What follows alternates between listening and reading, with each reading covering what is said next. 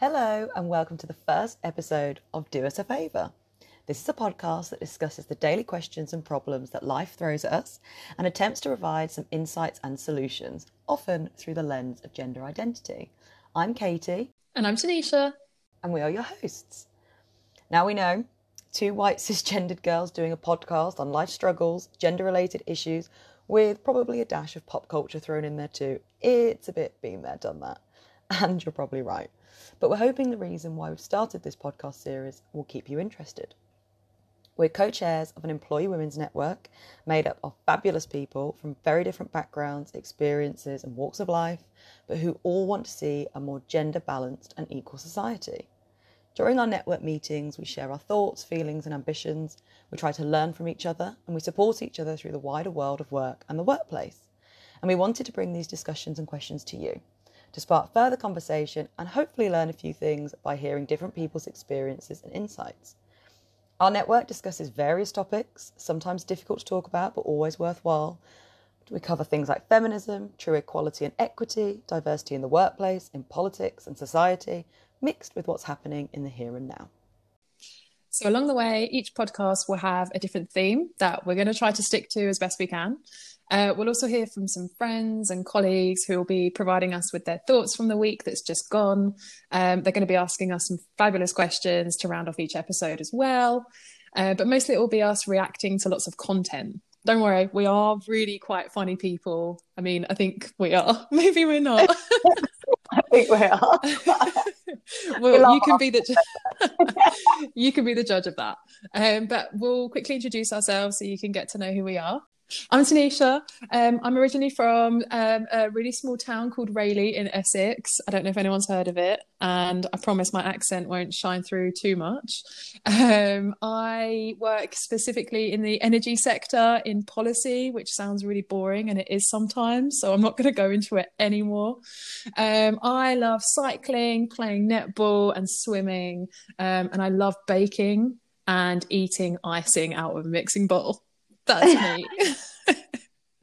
You sound so much more wholesome than I am. Anyway, so I'm Katie. What I love is eating. I realised in lockdown pretty quickly that I had no hobbies outside of going to restaurants, pubs, bars with my friends. So that was interesting, little superficial fact about me. What else is interesting? I'm half Italian. There you go. And I work in policy as well, but my focus is on the capital, which is London, even though I'm originally from near Birmingham. So as we mentioned in our introduction, during each episode, we'll have a segment called Comment of the Week, within which we'll hear from some friends and colleagues about issues that have happened or events that have taken place over the last 7 days. This week, we couldn't not touch upon the Black Lives Movement and the subsequent protests that are happening around the world, and especially in the UK. So now we're going to hear from some of our Black colleagues and friends on their kind of reactions and their feelings around both the movement and the protests themselves. And you'll hear our responses too. First up, we've got Josh, who's one of Katie's best friends from over the last 10 years. The days since George Floyd's death have been frustrating, angering, and extremely, extremely tiring. You know, what's important to realise is that for Black people in the UK, of course, George is an important issue, and police brutality in America is an important issue. And, you know, for many of us, we don't see these issues as being separated by borders. We all came from the same continent, and, you know, it was by virtue of what ship we were on. That's what decided whether we were American or West Indian. You know, that's it. It's arbitrary. So the borders aren't an issue here. But what's important is that there have been many issues in the UK that I think have contributed to the level of activity that we're seeing on the streets in Britain right now. So throughout 2018, we had to deal with the Windrush scandal, which was devastating to see unfold. What happened there, you know, Black British people being forcibly repatriated to a place they have no connection to, that's straight out of the BNP playbook. And I remember being a teenager and reading about these sorts of ideas, and they seem to be unanimously disagreed with. So to now see the hopes of the BNP play out thanks to the actions of mainstream political parties, I think it really speaks to how devalued black lives have become. Then there's a disproportionate number of black people dying from coronavirus. And knowing how people suffer when the virus advances makes hearing about those deaths all the more difficult. And you're forced to ask yourself, why is this happening? Why are black people overrepresented in the most unprotected roles? It's a question that needs to be asked, especially when you consider that Thameslink worker Belly Majinga was known to have a pre-existing condition, and yet she wasn't stood down from the frontline duties where she contracted and ultimately died from coronavirus. And this is all before we get onto Britain's record of police brutality. You know, people think that it's not as bad here compared to the US, but there are deep systemic issues. Stop and search, deaths in custody, the use of tasers, all these issues disproportionately impact black people, and it's tiring to see. I watched a video on social media recently of a black British man being tasered in front of his young daughter, and I think we have to consider the breakdown in empathy that is occurring for someone to shoot a taser at someone in front of their young daughter. And I'll never forget in 2011 when Mark Duggan was shot by police. And Mark Duggan, his death sparked the 2011 riots in the UK. But what's always stuck with me is when a newspaper used a picture of him holding a memorial stone for his dead child, and they cropped out the memorial stone so they could decontextualize his somber expression and, you know, use that image to portray him as a criminal and to, you know, further intimidate their readers and to make them believe that his death was justified when really it wasn't. And I think that, you know, this happened a lot in America in kind of previous years where an innocent black person would be shot and killed, and then the press would say that there were no angel. And Mark Duggan was no angel. Many of us aren't angels, but that's not the point. We don't live in a society where the response to crime is execution, not in the UK anyway. But I do think that what we're seeing now gives cause for restrained hope. I remember when the Black Lives Matter movement sort of started in 2013 and how few people knew about it or were willing to talk about it. And today I'm seeing people I would have never expected to speak out. There are monumental displays of allyship going on all around the world at the moment, and it's incredible to see. Minneapolis are going to defund their police force. British people are tearing down slaver statues. I wasn't expecting these sorts of actions to follow. So Josh makes so many valid points there. But I think the one thing that really stood out to me was when he mentioned the Windrush scandal and how that is completely out of the BNP playbook, but yet that's playing out in mainstream politics now. And I think one thing we really need is racism isn't a debate, and we shouldn't have two sides of this pretend argument going on. And the reason people do that is so that it confuses people, and those people who kind of normally sit on the fence or aren't quite sure, they don't get involved because they're hearing too many sides. And if we don't get those people involved, people who tend to be more apathetic, things won't change because it's those silent voters. They're the ones that can really make a movement on this. And that's where I think we get some more systemic change. Yeah, absolutely. I think for me, the key thing I took from Josh's piece was about the disproportionate impact things like COVID-19 and other health issues have on ethnic minorities. And the example that Josh gave was actually the reason for that, or the example is that it's because there's a disproportionate amount of ethnic minority people working in frontline jobs. For me, there's a systemic issue, a much larger issue there around making sure that there is equitable opportunities and equal opportunities for ethnic minorities to go into jobs that aren't just frontline, that are professional services, lawyers, accountants, and so on. Being able to have access to those jobs is so important. And I think it helps with things like unconscious bias in the workplace as well. So there's a lot of issues around fairness of duty of care in the workplace for white colleagues and black colleagues. That doesn't exist in every job. And I think there's a huge systemic issue there in the business community, in employers and their responsibility to protect ethnic minorities. And now we're going to hear from our fabulous colleague, Jasmine. As a Black British woman, Black Lives Matter is more than just supporting and being a part of a movement. It's about my life, my sister's life, my parents' lives, and every single Black person in this world's life. I have donated to the right causes, signed petitions, and shared resources for weeks, and I am exhausted. Not because of my involvement, I will always contribute to the cause, but I'm exhausted that I even have to justify that Black lives are supposed to matter. Social media makes it so easy to be exposed to vile, racist, and ignorant comments, and people who would never understand Black people's lived experiences will tell you it's just a minority, or ignore it, or we're not all like that, but it isn't just a minority. These racist comments receive hundreds of likes, hundreds of responses in agreement, and then they go and manifest as white supremacists threatening and taking the lives of Black people on the street and even in our homes. So that is why I am exhausted. I've seen people angrier over a slave trader's statue being taken down than they are about police brutality, and I just wonder when justice will ever come, and I wonder when I'll stop being so tired. Black Lives Matter is more than just a saying. Until I no longer have to defend my very existence every day, and until Black men, Black women, and Black children can live peacefully without being brutally murdered by the people who are supposed to protect us, I won't stop. And that's what scares me.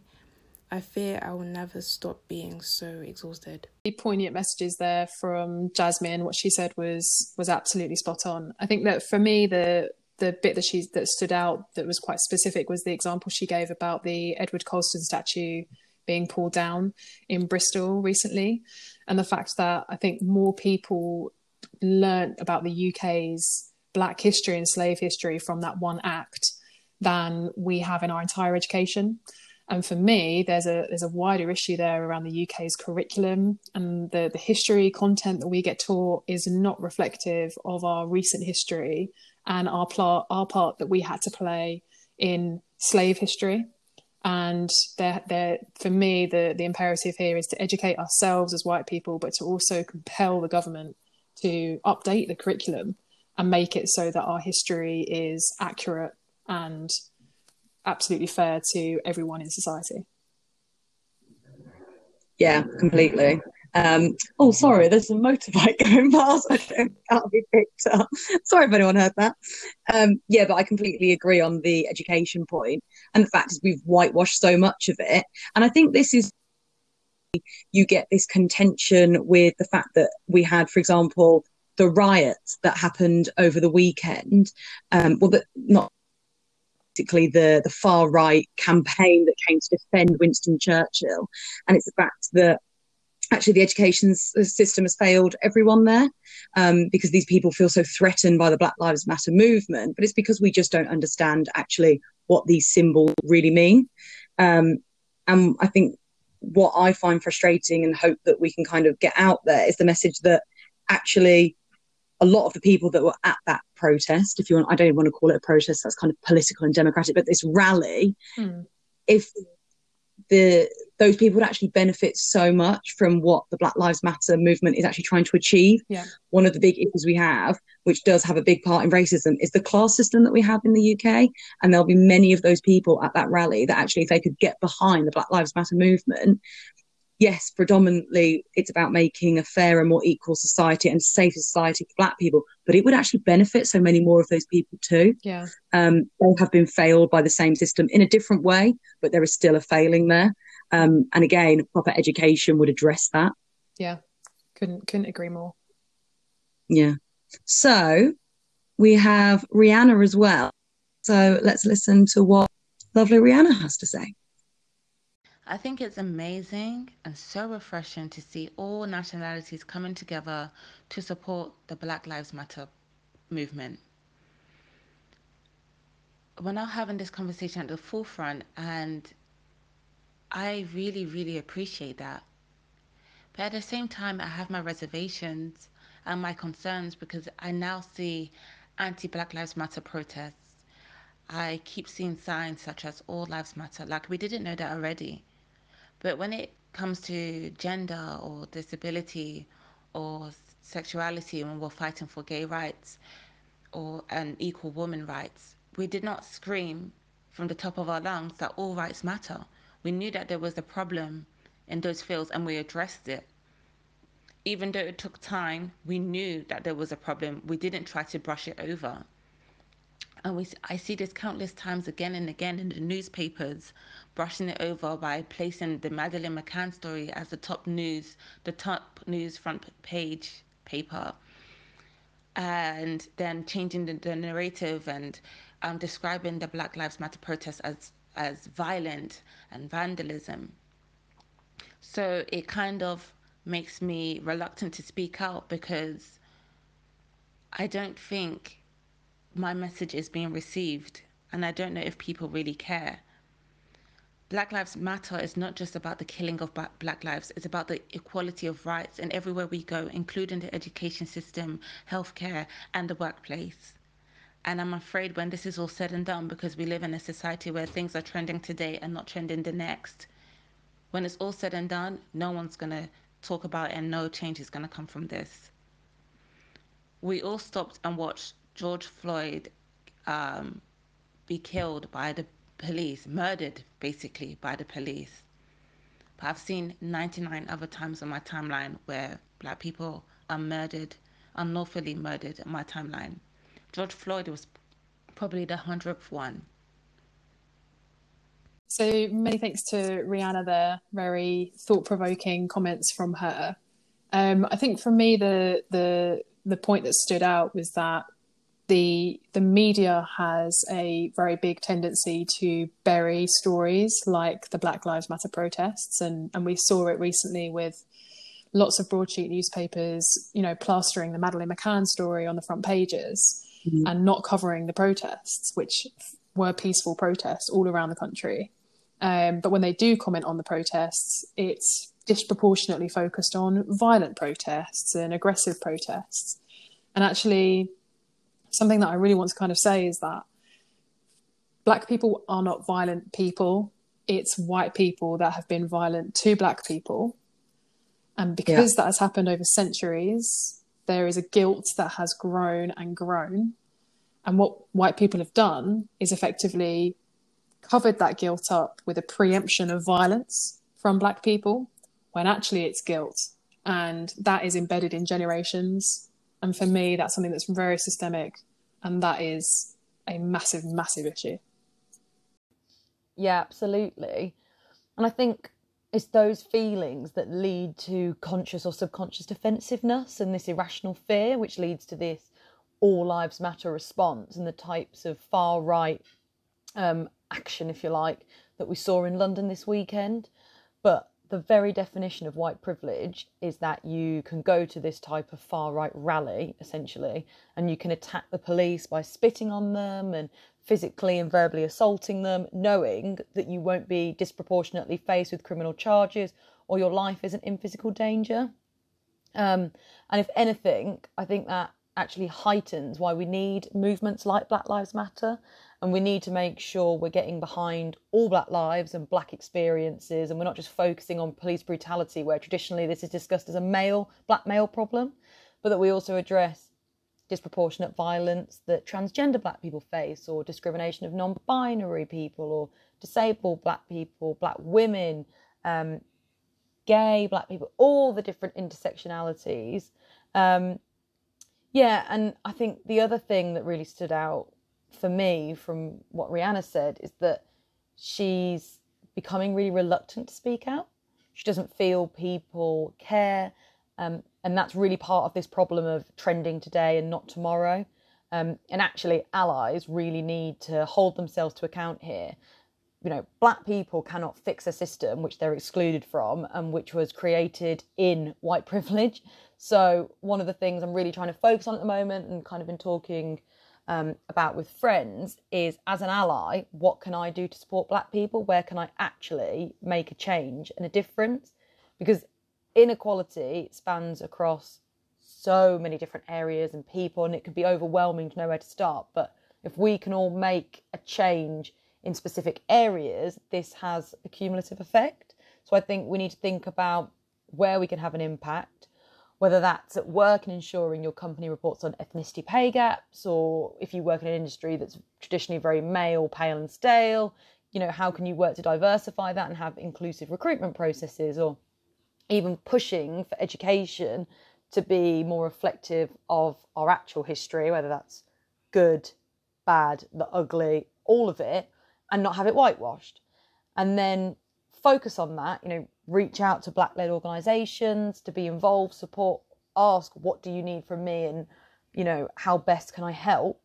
And I think that's part of how we'll keep momentum going, if people are focused and are really pushing a specific campaign.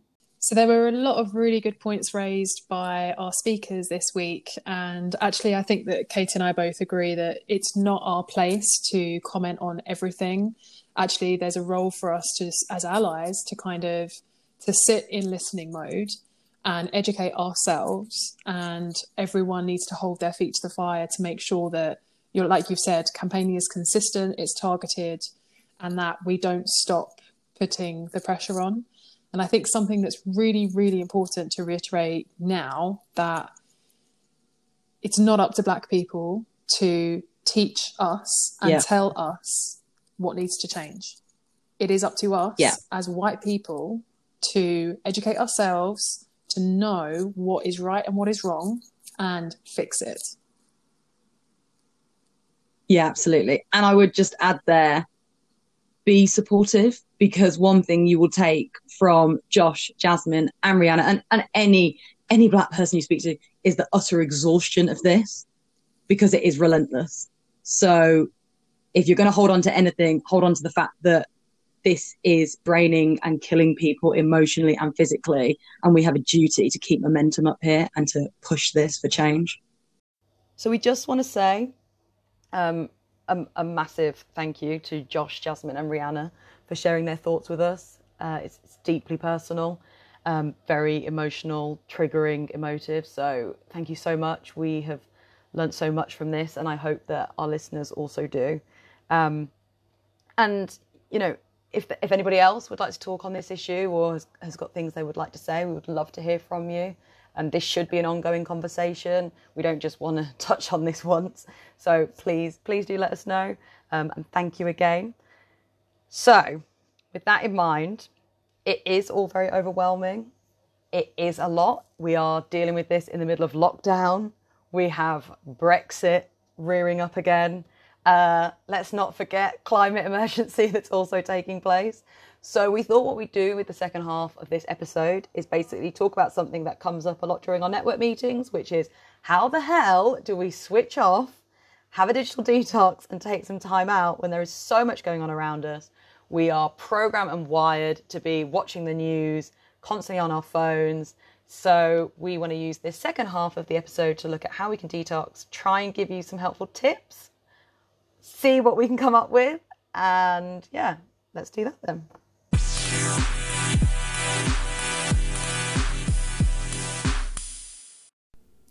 So this week I took to Google first. So I wanted to find out what the go-to kind of articles, blogs, all those resources online. I wanted to know what they were saying because, from what I've read in the past, the top tips, the best practice on doing a digital detox is for those people who want to take a break for like a weekend or a holiday or a week, something like that, like a long period of time. And I don't have that luxury in my life. I honestly work quite long hours compared to some people who, have time at the end of the day.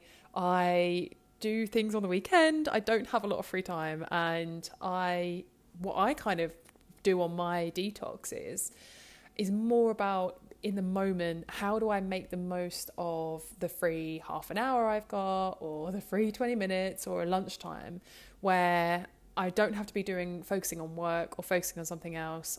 That's the moment when I can do my digital detoxing. I didn't want to be too prescriptive, and really what I've done is kind of water these down so that you can make of them what you want and try and do them yourselves. So my first top tip for doing a digital detox is having the opportunity to kind of break away from your phone by replicating different things, different kind of activities that you would do on your phone, but physically doing them in real life. So whether that's creating a calendar and making sure that all your appointments are in your kind of phone calendar, or if it's, you know, gaming apps, if you do crosswords or word searches or colouring, for example, all those apps that you have, try and physically do them instead. So what I do, if it's a lunchtime, for example, or the end of a day, or a commute home, I'll either turn my phone off completely or I'll put it on do not disturb mode. I don't have my laptop open, I'm not looking at my screen, I'm not looking at my phone. I'm choosing to use the time that I have to do something physical and actually quite mindful. So, for example, I love doing word searches, and I have like a ratty old book of word searches and a pen, and I literally spend 20 minutes, that's all it is, 20 minutes just doing that. And what it does is, for me anyway, it focuses half my brain on the thing that I'm doing. So the word searching, I'm searching for those words. But the other half of my brain is thinking very kind of proactively about a meeting that I've got coming up, or if I've had a really crappy day, or I've got something to plan on the weekend. You know, I am subconsciously answering lots of questions in my mind, and I'm thinking about things that, you know, I'm strategizing or I'm planning or processing. And I would never have the opportunity to do that if I was on my phone on apps, because my whole attention is on the app. I very rarely am able to do both. But doing something physical instead of looking at my phone and doing it enables me to have that subconscious thinking. And I can't recommend that enough. My second top tip is that your screen use, your phone use, you know, when we pick up our phones, when we look at our laptops, should be purpose-led and not passive. So what do I mean by that? Well, we should only be using our phones intentionally, not passively. So if you pick up your phone when you're bored, or if there's a natural break in the day, or you're traveling from meeting to meeting, or at the weekend, for example, and you've got nothing better to do except for kind of pick up your phone, you know, unlock it really quickly and just click on Instagram and just start scrolling and scrolling. And I've been there before. I've been on Instagram before for an hour, 2 hours just scrolling. I certainly do that on TikTok now.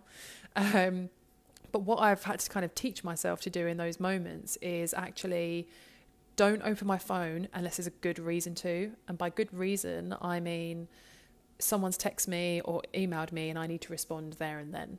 If I don't need to, or if it's a notification that is just for information that is not to do with me at all, or an email that's just a subscription email, I ignore it. And I really try to only ever open my phone, especially my phone, my laptop too, but mostly my phone, unless it's for a purpose. And, you know, I think one thing about that is that more often than not, what pops up on our phone isn't actually for us specifically. And, you know, unless you've got kind of group chats going off or texts from family and friends, all the rest is just bump. It's just app updates. It's news outlets kind of giving us updates. It's not intelligent stuff. It's not mindful stuff. And I think what I've had to do actually, and this is a second kind of tip within this, is I schedule times when I can go on my phone for a jolly. So if I really want to go on Instagram and just lose my mind, if I don't really want to plan, if I want to have a break and I want to go on Instagram, I will plan 10 minutes and it'll either be on my commute or it will be, you know, when I get home from work and my partner's not home yet, or when, you know, whenever that time is on my own, I will just give myself those 10 minutes just to do whatever I want. And then that's it. And I don't let myself do it again. You know, whether it's lunchtime, I try not to use my phone. I don't take it with me if I'm going on a walk or leaving the office. You know, like I said, on my commute, I like to physically do something rather than scroll on my phone for no reason. And actually, you know, there is a boundary there between feeling the need to be on your phone but gain nothing from it, as opposed to being on your phone, getting everything you need by responding just to that one thing that's purposeful and getting what you need out of it, and that's it. And at that point, you know, when you're able to get that scheduling done and be able to set those boundaries, it's such a refreshing moment.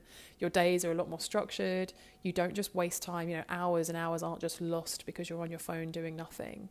It's so much more mindful, so much more purposeful. And I think that that is really the useful thing to have. Yeah. So these kind of link a little bit to some of mine as well, which I think is a good thing. Yes. So in my tips, the number one thing was all about basically, and I'm really bad for this, and like you flagged it, just don't look at your phone, your TV, laptop, like a screen first thing in the morning or last thing at night. Guilty. So yeah, I mean, aren't we all? Especially because so many of us use our phones now for alarms. Like that's just the go-to. Yeah. And then you switch that alarm off, and if you haven't snoozed it a million times, which is what I do, the next time I actually pick it up is to then scroll. So yeah, if you can make your room phone and tech free zone. If you do need to use it for an alarm, maybe place it far away. If, for example, you can't do that and you need it close to you because there might be an emergency or something, maybe think about whether you could put it on like airplane mode overnight, so that when you do wake up in the morning, you're not like being pushed with kind of notifications and things like that. So you have an hour just to kind of de-stress. And a really interesting thing that I came across was it was done by the universities of Florida, Michigan, and Washington, where they found that smartphones that are being used for work, especially at night, increased depletion the next morning due to its effect on sleep. Because obviously you've got the blue light issue, which is a real problem. It's also stimulating the mind. Same with TV. And that, morning depletion then turns into like issues at work throughout the day and productivity. So yeah, that was the first one. Try and keep it free. And also just because that way, that can really help with sleep. So I know a lot of people at the moment are struggling with sleep in lockdown, or their sleeping patterns have changed a lot. And if you don't have tech, a TV, those kind of things in your room, your mind then associates them with calm and rest rather than activity.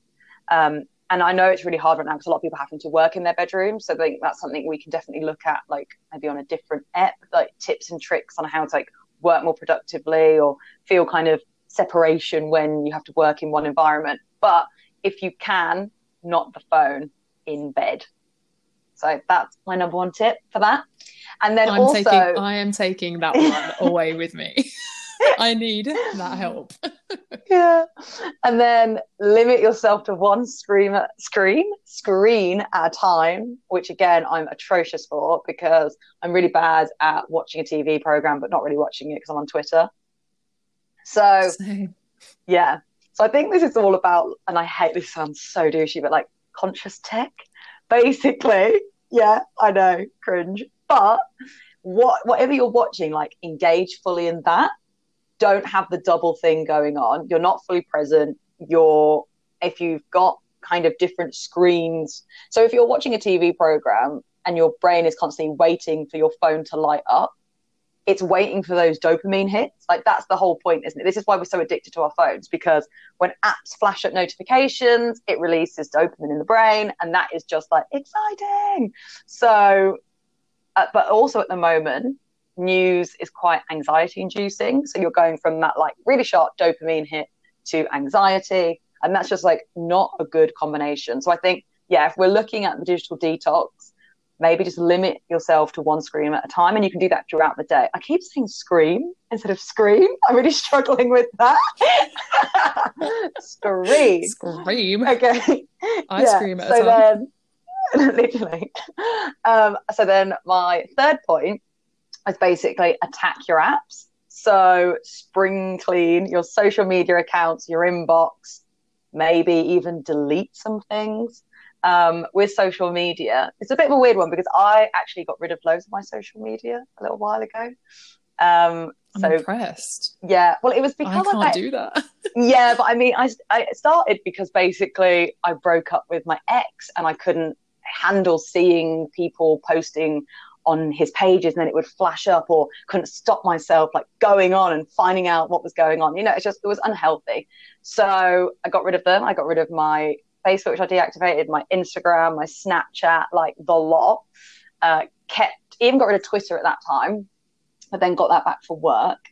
The only thing I kept was Pinterest because I love a mood board. But love a mood board. Always. But what I then found is it actually made me feel so much better. So maybe really think about the apps you're not that bothered about keeping. And when I go onto my Instagram, is it making me happy? Am I getting something good out of it? If it's not, maybe you want to delete it. What I found was that I actually had loads to talk to my friends when I went and met them for dinner. And it was really nice to see their holiday photos, like fresh. But then maybe actually you don't want to get rid of it, but maybe you want to unfollow some people. Or if it's socially unacceptable to delete and unfollow them, just mute them so they don't appear on your timeline, so they're not giving you those stresses. Like, make sure that whoever is on your app is making you feel happy. Again, with the inbox, if you're getting too many email subscriptions and they're just too overwhelming, the newsletters aren't bringing you joy anymore, like Marie Kondo the apps is basically what I'm saying. Yeah, and I think that's the thing, like, apps are designed to make us addicted to them. You know, researchers find loads of similarities between behavioral addiction, phone overuse, with triggering chemicals. They want us to look, so we kind of have to be really strict and break that cycle. But also, it's also not our fault that we're so addicted to them and want to check them all the time. Our brains are being trained to do that, and yeah, that's why we're virtually compelled to use them. And that's not our fault. Like, that's not our fault. That's like the media developing itself. That's selling papers, that's getting clicks, click rates up. You know, that's how the world moves now, on making everyone addicted to the next best thing. And making sure, again, that we're all involved in something and we're immersed in it, so we come back for more. And that's not our fault. Exactly. And we're totally not alone. So I found this thing when I was doing my research, and this is such like a policy person thing to say, but Ofcom did a study in 2016, but I loved it. I mean, I can literally like hear you laughing. And basically, I'm silent laughing here. I know. Ofcom. Yeah. Anyway, here for Ofcom. One of my best friends works for Ofcom, so I'm going to give them a shout out. Oh, fair. And basically, it said that 60% of UK adults consider themselves hooked to the internet, and 1/3 find it difficult to disconnect. So, like, we are not alone. It is not bad that we feel like we need digital detox, and we actually just need to embrace that. And the other thing I did actually across this week, which gave me a bit of a shock, and I'll have to read them out at some point, but I downloaded one of those apps where it tracks the app use you're using. And how many times a day you open your phone to go on that app, the times you regularly do it. So I used one, I think it's called like Quality Time. There's another one, Space. It was a bit disgusting. But it's a good shocker. It's made me really conscious now. Now I'm like, I go to pick up my phone, I'm like, why am I about to pick up my phone? And that's what happened when I got rid of my social media. I'd pick up my phone and have nothing to do with I had nothing to do with it. There was no need to scroll, so then you just put it down. Yeah. And actually, I feel like Apple are out to get us, because they actually embed that type of analysis into your phone. And I don't know how everyone else has it, but every week, every Monday morning, I get like a pop-up on my phone, and it says, for the last 7 days, you've been using your phone for like 10 hours a day. And then it tells you which apps you've used the most. Obviously, mine's Instagram for the win. But yeah, it's kind of daunting. It's really daunting, because you're like, oh, wow, I could be doing something so much more productive than just scrolling other people's lives. Yeah. It's an emotional thing. This is the thing, though, but like, it's also connected now, and the problem is news has really infiltrated social as well. So before, people would get on social media to kind of escape stuff, look at people's curated reality that's all lovely. And on the one hand, it's really good that social media has become a bit more newsworthy and political, because it engages so many people. You've seen amazing things. Have you seen it with like the Black Lives Matter movement, how much that could spread? And that's really great. But at the same time, sometimes it can be quite triggering when you open an app, which you tend to go on to see what my friend's doing or a favorite blogger. And then all of a sudden you're being hit with like really intense videos, comments. Maybe you've said something and suddenly you've got a million trolls, and like, that is overwhelming. So it's getting the balance for sure. So we also had a question from the public, which is actually stemmed from one of our network meetings, where somebody asked us how to switch off from the news when it's your day job to pay attention to it. And let's be honest, the day job runs into the night job. So, yeah. Yep. Yeah, so this was from someone who, they work in a team that is literally requires them to be glued to the news 24/7. That's their job. They have to make sure they're up to date with everything to know when's best to talk about stuff and so on and so forth. And I think that is probably the hardest job to have because, like, you know, in terms of being up to date with everything, you know, there must be, like I said, I have FOMO, but I'd always worry that I'd miss something and that someone would get to a story before me and I would miss out on that opportunity. And there's obviously lots of challenges there. So we completely understand that for some people, it's necessary to be on your phone a lot of the time. But I think for me, it was, you know, in those situations, a couple of things really. One, I feel like if you're in a team and there's 4 or 5 of you, obviously, you know, those who have these types of jobs, they usually work on rota systems when it's out of office hours, which is really useful. You know, it never used to be that way. So that's definitely a plus. But I think that, you know, in the moment, in the middle of a day when you're, you know, you need a break, you cannot just you keep 100% attention on your screen. We all have those moments, like I've said already. I think it's making sure that you're comfortable in your team to be able to say to someone, you know, I just need a moment, you know, even if you just had a lunch and you've come back and you just can't do it. Can't face it, yeah. Just can't face it. It's too much. I feel like, you know, and this is something that managers need to make sure that they're aware of and making sure environments are safe and inviting and inclusive. But just to kind of admit to someone that, you know, this is just too much for me right now.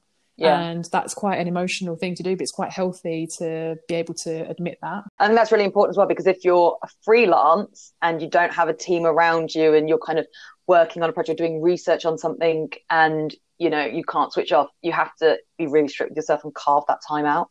And that's a really hard thing to do. Absolutely. But I think that's where we have to stop glamorizing busyness and that actually we're okay to take time out. And sometimes things can wait. Sometimes it's not the end of the world to stop, take time out, process, and then come back to it another time when you're in a better state.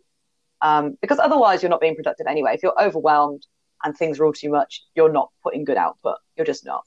So, yeah. The other one, actually, I'm going to give shout out to. So when you're having to watch the news for your job and you need another way to kind of decompress, I'm going to give Headspace a shout out because my absolute fave. So, Headspace. Yeah, anything mindfulness. You don't have to do the app. You could just do some breathing. But I think breathing exercises where you just take yourself away for literally like a minute, do some deep breath, do the whole, you know, in for 4, hold for 4, out for 6. Love all of that. I think that really helps. Yeah. And just, I think the other thing as well, so I was doing, literally so boring. I was doing like my research, but I came across this article, which I think it was from the BBC actually, but they were interviewing Tony Gallagher, who at the time was the joint deputy mayor. Oh God, I'm like flapping all over the place. I'm tired. Joint deputy editor of the Daily Mail and the Telegraph. And he was talking about the fact that, you know, we get thousands of stories hit the desk, only 100 get into the Mail. And by nature, those are the gritty ones, they're the gloomy ones, they're the exciting ones, because that's what the readers want to be surprised by.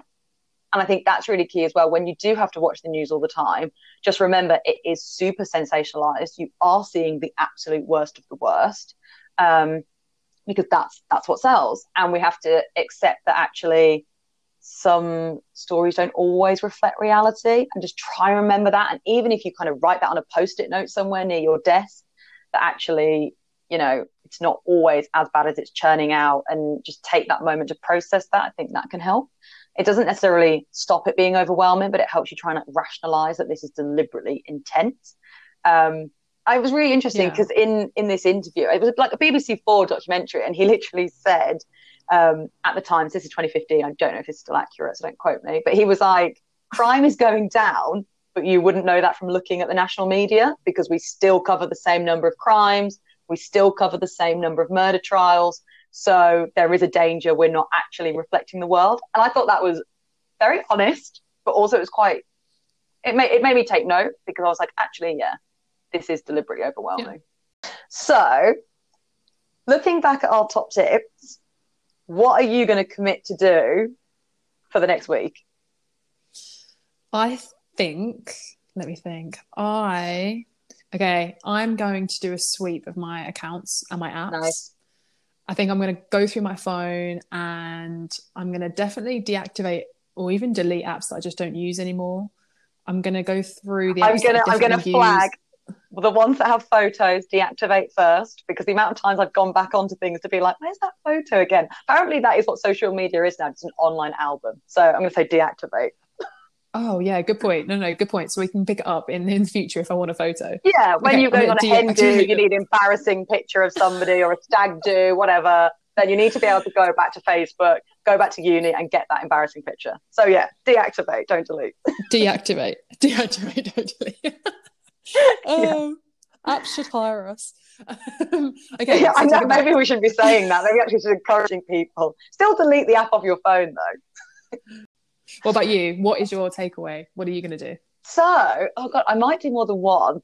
I don't know if this is pushing myself, but I'm going to do an inbox clear out of my work inbox because I have signed up to every alert on London, like economy of the capital, business, everything. I've signed up to every morning newsletter from every type of newspaper to try and get like a rounded view of what they're all saying, because it's all so politically sided. You can kind of find the truth somewhere in the middle. But I read maybe one. So I need to, I know. So I need to do that. And that's a really good one. So spring clean the inbox. And then I'm going to really try and not look at my phone for an hour when I first get up and at least an hour before bed. I mean, if you can do that, I envy you. Yeah. And I want to know how you did it.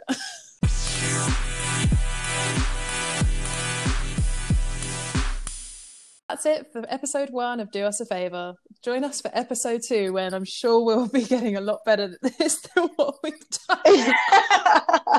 Yeah, please stick with us. Stick with us. It's going to get better. Definitely comment ideas down in the section below. We want to hear all your ideas for different topics that you think we should be covering and talking about. All ideas are welcome. Before we leave, we've just got a final few words from Josh, who spoke earlier in the podcast, and we hope it leaves you with some interesting thoughts for the next week. Bye! Bye! So my hope moving forward is that we begin to look into the nitty-gritty of anti-blackness. I want to see our attention expand to exploitation in supply chains, war, the environment. Black issues are global, and those of us in the global north have much to learn about the experiences of black people in the global south. And I don't just mean non-black people in the global north, I mean all of us. So before I finish, I just want to say to people who aren't black and who are listening to this, that I hope you put your faith in this movement. Black people contain humanity in all its diversity. LGBTQ people, women, immigrants, Muslims, the working class. And the movement seeks to address issues affecting all of those groups. And so Black Lives Matter, I believe, has this really beautiful halo effect where the questions it asks are questions that affect all kinds of social groups. This movement is not at odds with your rights and freedoms, and I think that it has the potential to elevate society in every aspect. And to me, that's exciting, and that's why I hope that people will continue the energy and continue to ask questions and have conversations and donate to grassroots organisations. You know, in the UK specifically, black people make up only around 3% of the population, and so allyship is vital. We can't do this without allies. We don't have the numbers. So I hope that you'll continue informing yourself and becoming aware of what's going on and becoming aware of the power that we all have to change our immediate surroundings.